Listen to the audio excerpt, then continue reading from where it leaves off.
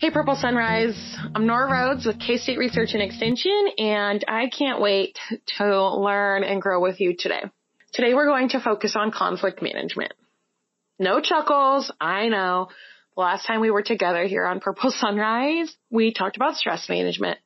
Now we're diving into conflict management. And you might be like, hey, whoa, it's the holidays. Why are we doing this? Well, for one, I think sometimes the best intentions of the holidays maybe surface these not so great components of our lives, but also because I think as a year wraps up, this provides a perfect opportunity to dissect conflict and stress so that we can really put a good set of strengths-based and solution-focused strategies and tools into our toolbox. We can carry that toolbox with us into the new year so that we can really feel rejuvenated and reach our full potential moving forward. Conflict happens. It is everywhere, right? It happens at work, at home, everywhere in between, in the nooks and crannies of our day-to-day life. Conflict is a natural experience because we approach day-to-day situations from many unique perspectives and with a variety of skills and talents. There's really no right way to deal with conflict. There's just a lot of things to consider as you put your toolbox for conflict management together. I mentioned this and I just really want to help you think of some of these strategies that might be helpful for you in dealing with conflict. These strategies can be applied at home, at work, everywhere in between, whether it's a coworker, a spouse, a child, amongst peers. Find what works for you and then build a positive toolbox so that you can conquer your fears in the new year. When we use the word conflict, we describe a discrepancy, a difference, a variance, or a clash. It is a natural part of life, something that no matter how hard we try, it is impossible to remove from our experiences. So think about that. Discrepancy, difference, variance, clash. Conflict can be helpful or it can be harmful. A life without conflict is not progressive. It lacks understanding and growth. Let's say that again. A life without conflict is not progressive. It lacks understanding and growth. Do I need to say that louder for the people in the back? A life without conflict is not progressive. It lacks understanding and growth. Conflict challenges us to look at situations from different perspectives. It challenges us to make positive changes. Conflict can also be very harmful and painful. I get that. It doesn't have to be that. A life without conflict is not progressive. It lacks understanding and growth. Conflict, when managed with a strengths-based and solution-focused toolbox of strategies, is helpful. Let's take time to evaluate how you approach conflict and how your approach can improve relationships, attitudes, and your ability to be a positive role model for others, okay? So let's take a moment to think about a specific aspect of your life. You can think about a specific relationship, your work environment, somewhere you volunteer or spend a lot of time. Choose one aspect of your life to evaluate. Now think about a conflict maybe that you dealt with in the past, you're currently dealing with, or that you anticipate dealing with. What signs told you that there was a conflict present that tell you a conflict is currently present or that are helping you anticipate said conflict? Think about your personal situation here. What signs?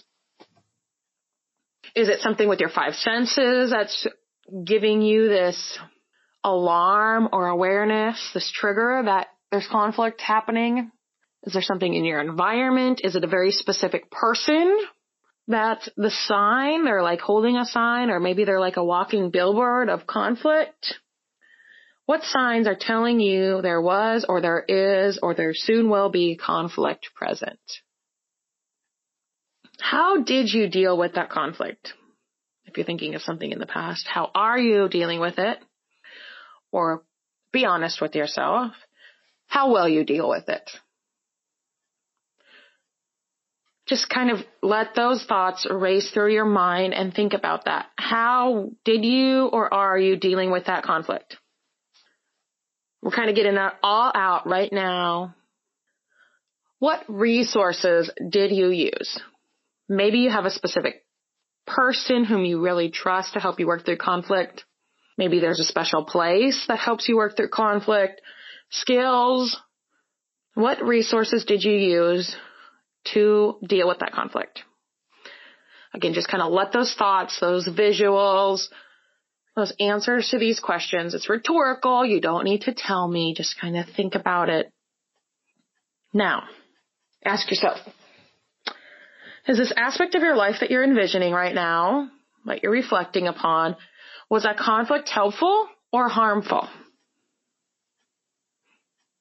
Helpful conflict helps us be progressive. It helps us understand and grow. It challenges us to look at situations from different perspectives to make positive changes.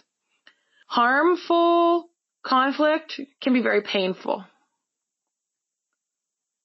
So, in your situation, is it helpful or harmful? Now, what could you change in the future? That's really what we're going to dive into today, is some skills and strategies that can help you think about how you might be able to change your approaches to increase the accessible tools in your toolbox so that you can change the trajectory of how this conflict impacts your life. Conflict's everywhere. It's in the nooks and crannies of our life. We can't get rid of it, but we can choose how we utilize that conflict to move forward in our lives. It's really hard in a podcast to kind of like see what you guys are all thinking out there. I want to make sure that you are focused on you and to be focused on what you can control. You cannot control other people's thoughts and behaviors. You only have a certain amount of control of the environment around you. So think about the things that you truly can control. You yourself, internally, and the immediate external environment around you that you have the ability to adjust. And then I don't want you to worry about that other stuff, because that is really only able to be impacted by you through your ability to be a role model and an encourager. You have a true grasp of how you deal with it personally.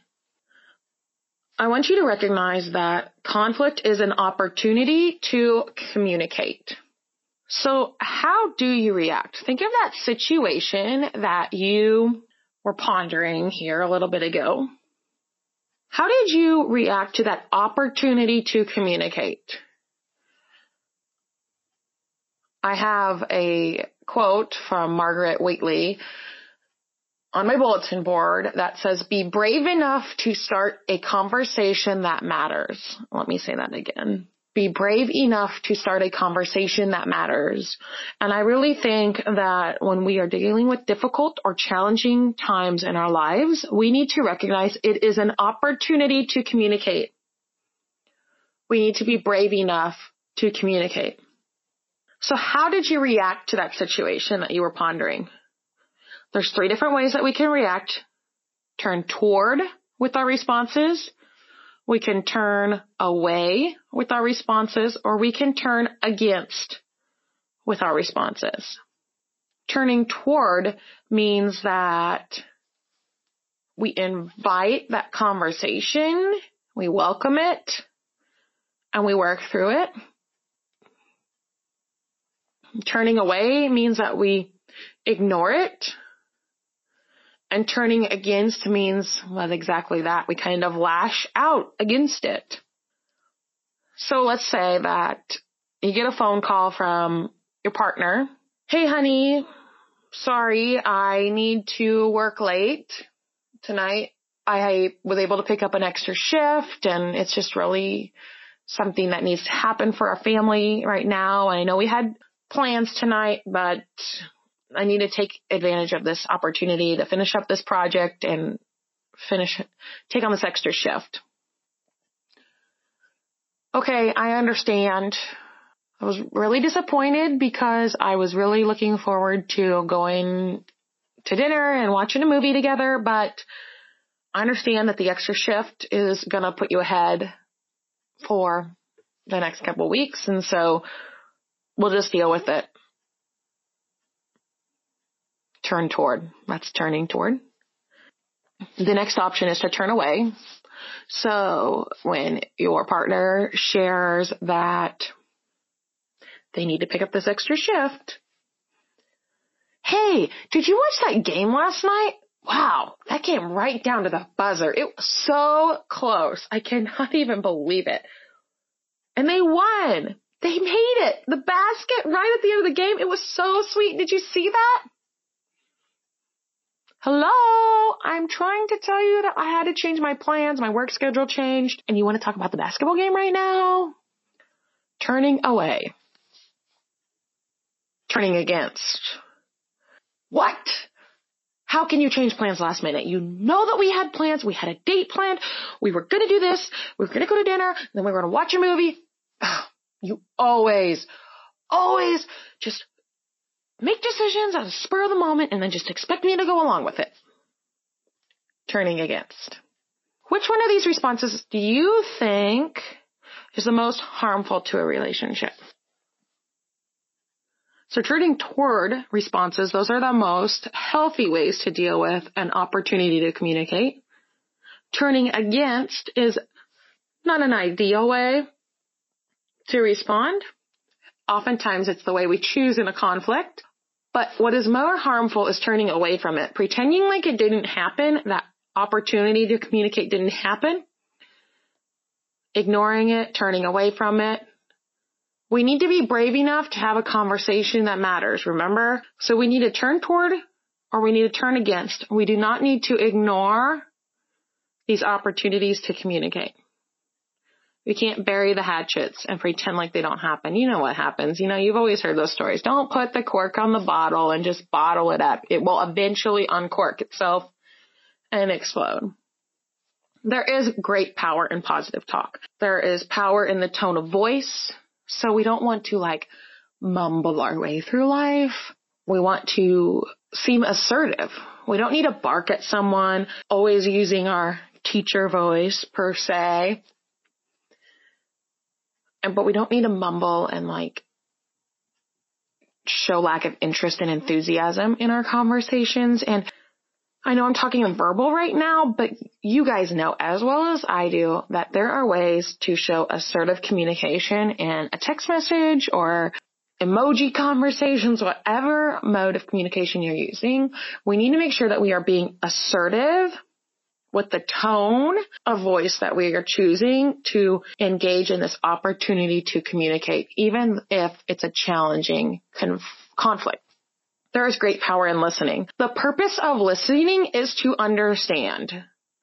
We don't listen to respond.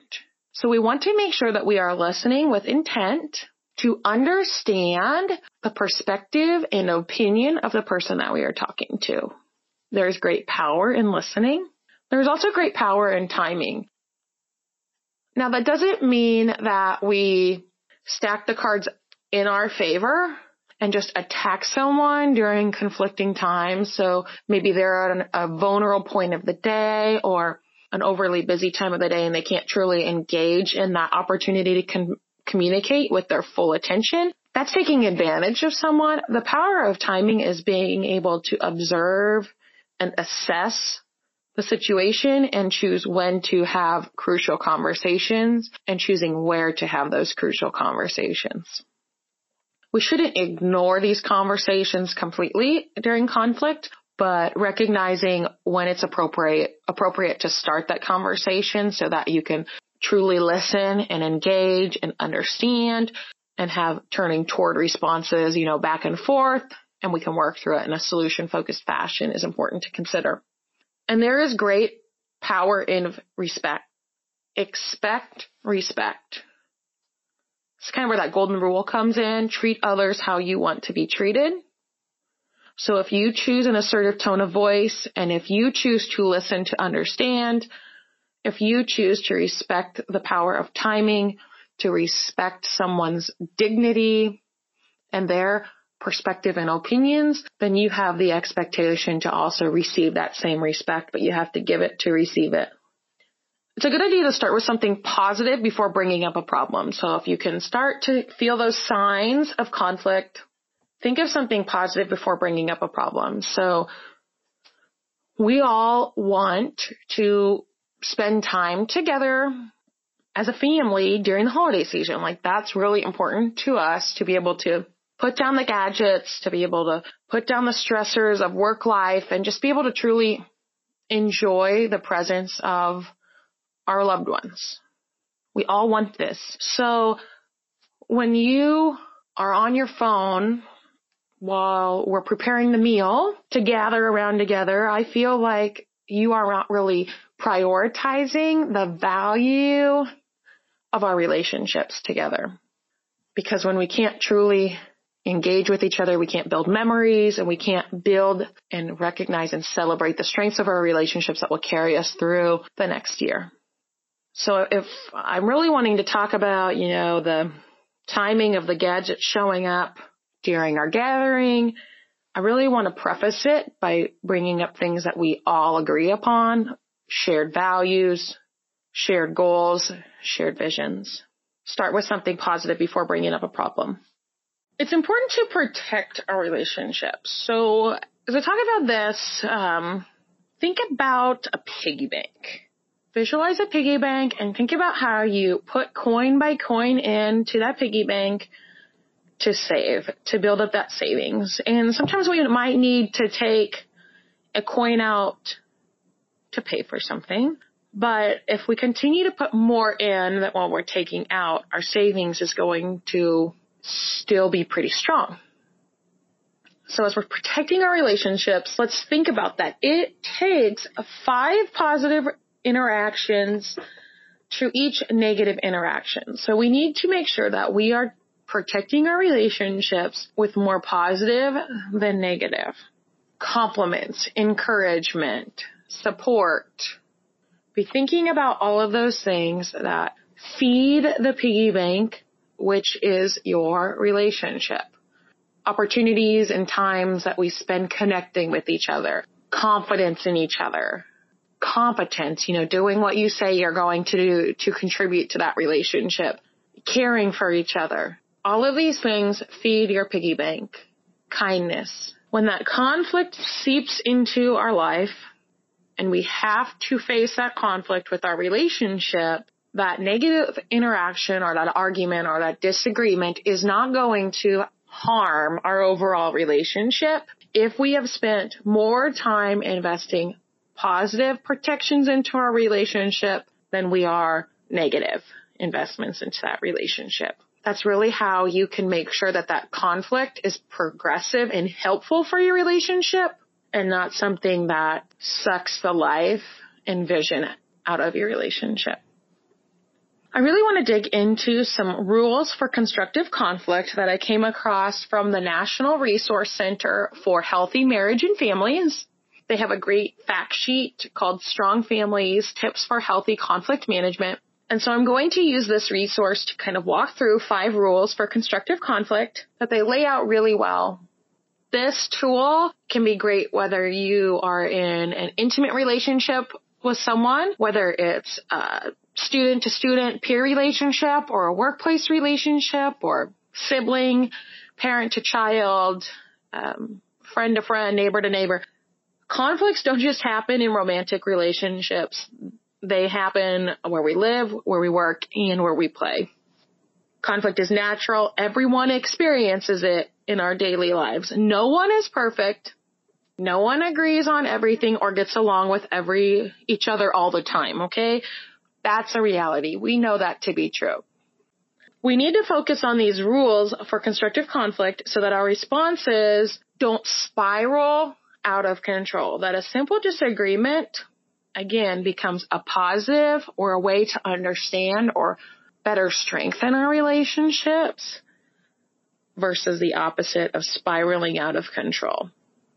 The first rule is do not send destructive messages. In the heat of the moment, destructive conflict, it can creep into disagreements.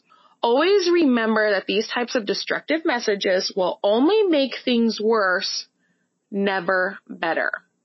They will only make things worse, never better. Criticism. Criticism involves attacking your partner to portray yourself as being right and the other person as being wrong. This means that you are using statements such as, you always, you never. Statements with these phrases are rarely accurate, and we should avoid using them. Criticism, destructive. Defensiveness is another destructive message.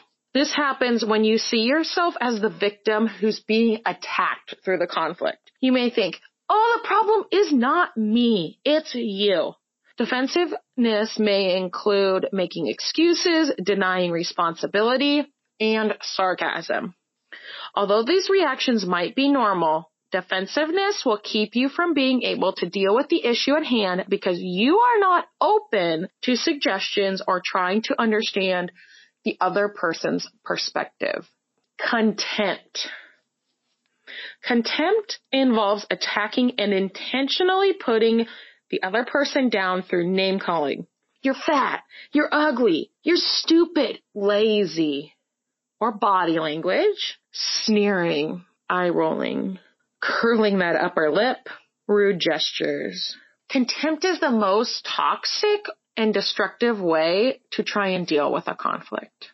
Another message we want to avoid is stonewalling. This is the whatever moment in the relationship when one person stops caring and they just completely check out by refusing to communicate. These are messages that we want to avoid. If it happens every once in a while, and we have that 5-to-1 ratio well preserved in our relationship, that criticism or that defensiveness, that contempt or that stonewalling that happens every great once in a while is not going to overall harm your relationship. But if that is the constant habit of your relationship, the way that you communicate, you're not having a conversation that matters. You're having a very destructive conversation that's spiraled out of control, and that conflict has now become very harmful and painful. So this pulls into rule number 2. Soften your startup. If you have something important that you want to talk about, don't start the conversation by immediately attacking the other person. Use a softer startup to help the other person feel less defensive and more willing to talk. So you kind of build a framework for using strengths-based and solution-focused strategies to deal with the conflict at hand.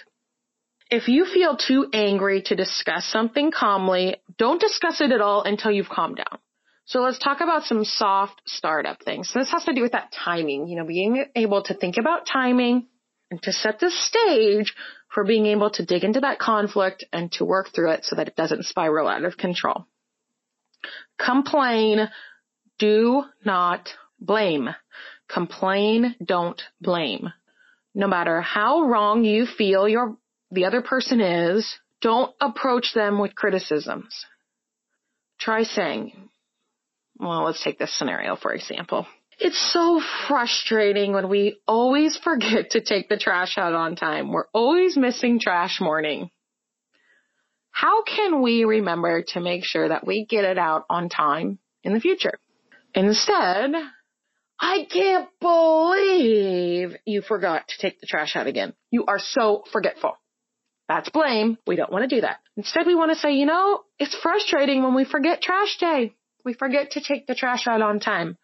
How can we remember to get it out on time in the future? We're complaining about the situation, but we aren't blaming the other person for being the problem in the conflict. We also want to make statements that start with I instead of you.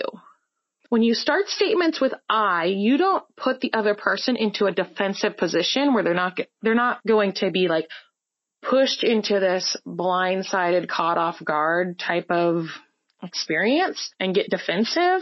So when you focus on starting your statements with I, you are taking responsibility for that conflict and you're starting a conversation. You're opening the window explore and to take advantage of that opportunity to have a conversation. So instead of saying, you're not listening to me, which is like very forceful, you would say something like, I don't feel like you're listening right now.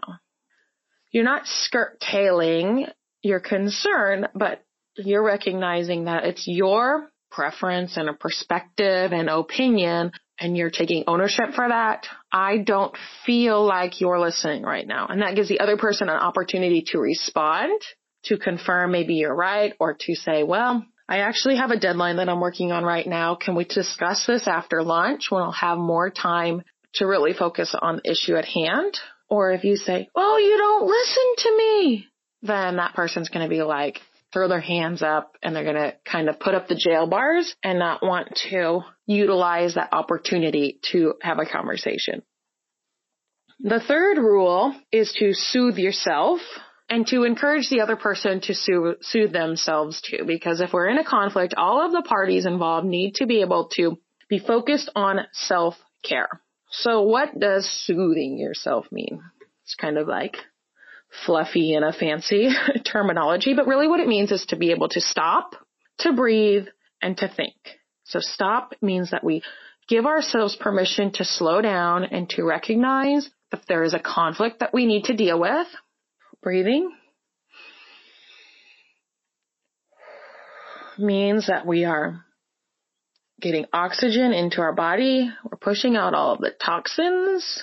We're filling our body with the fuel and the energy that it needs to make good choices. We need to utilize all of our organs and to get our brain functioning as a whole and not just as in a survival mode when we aren't breathing deeply.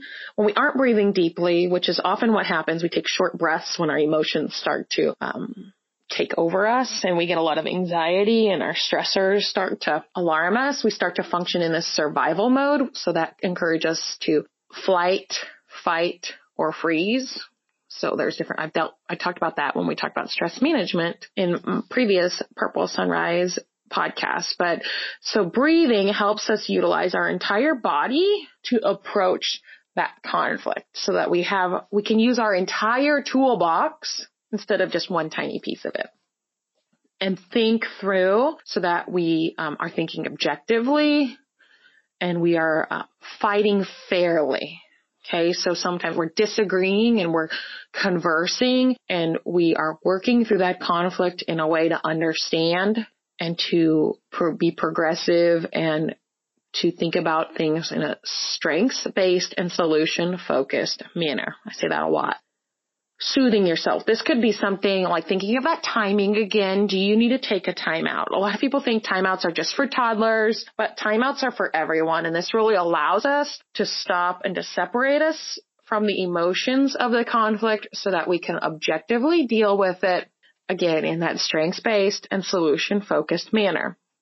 This can be something like, taking a moment to write things down. Sometimes, I'll just need to write stuff out. And then I just need to wrap up that piece of paper and throw it away. I just need to get it out in a safe place. This can be going to a quiet room and doing a silent scream or screaming into a pillow or going for a run, walking around the block, doing something to recognize and acknowledge the emotions that are tied to that conflict, but not allowing the emotions to own the conflict. Allowing your objective self to utilize your entire toolbox to deal with that conflict versus just letting it spiral in a direction where you don't have control.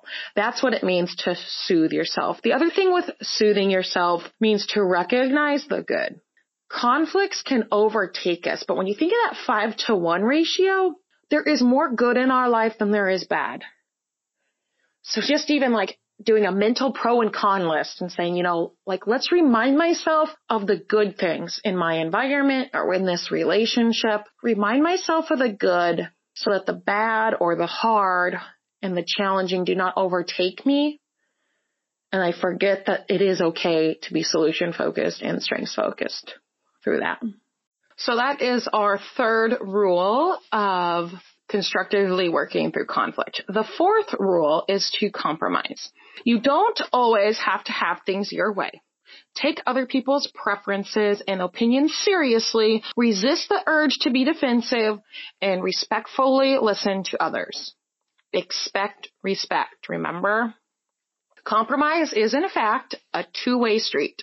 It is reasonable to expect other people, so those involved in that conflict, to consider your own opinion and preferences, but you can't just force your opinions and preferences on others without accepting to hear, to truly, genuinely hear and seek to understand other people's opinions and preferences. And once you get all of those opinions and preferences onto the street, you can work in the two-way road fashion, follow the roadway, the roadblocks, the stop signs, and, think of all your street smarts and work through that in rush hour, which is that moment of conflict where you feel like the climax is happening. And if you truly and genuinely believe in compromise, you will be able to find a solution that may not be exactly what you want, may not be exactly what the other person wants, but is something you can both rally behind, and it will be a positive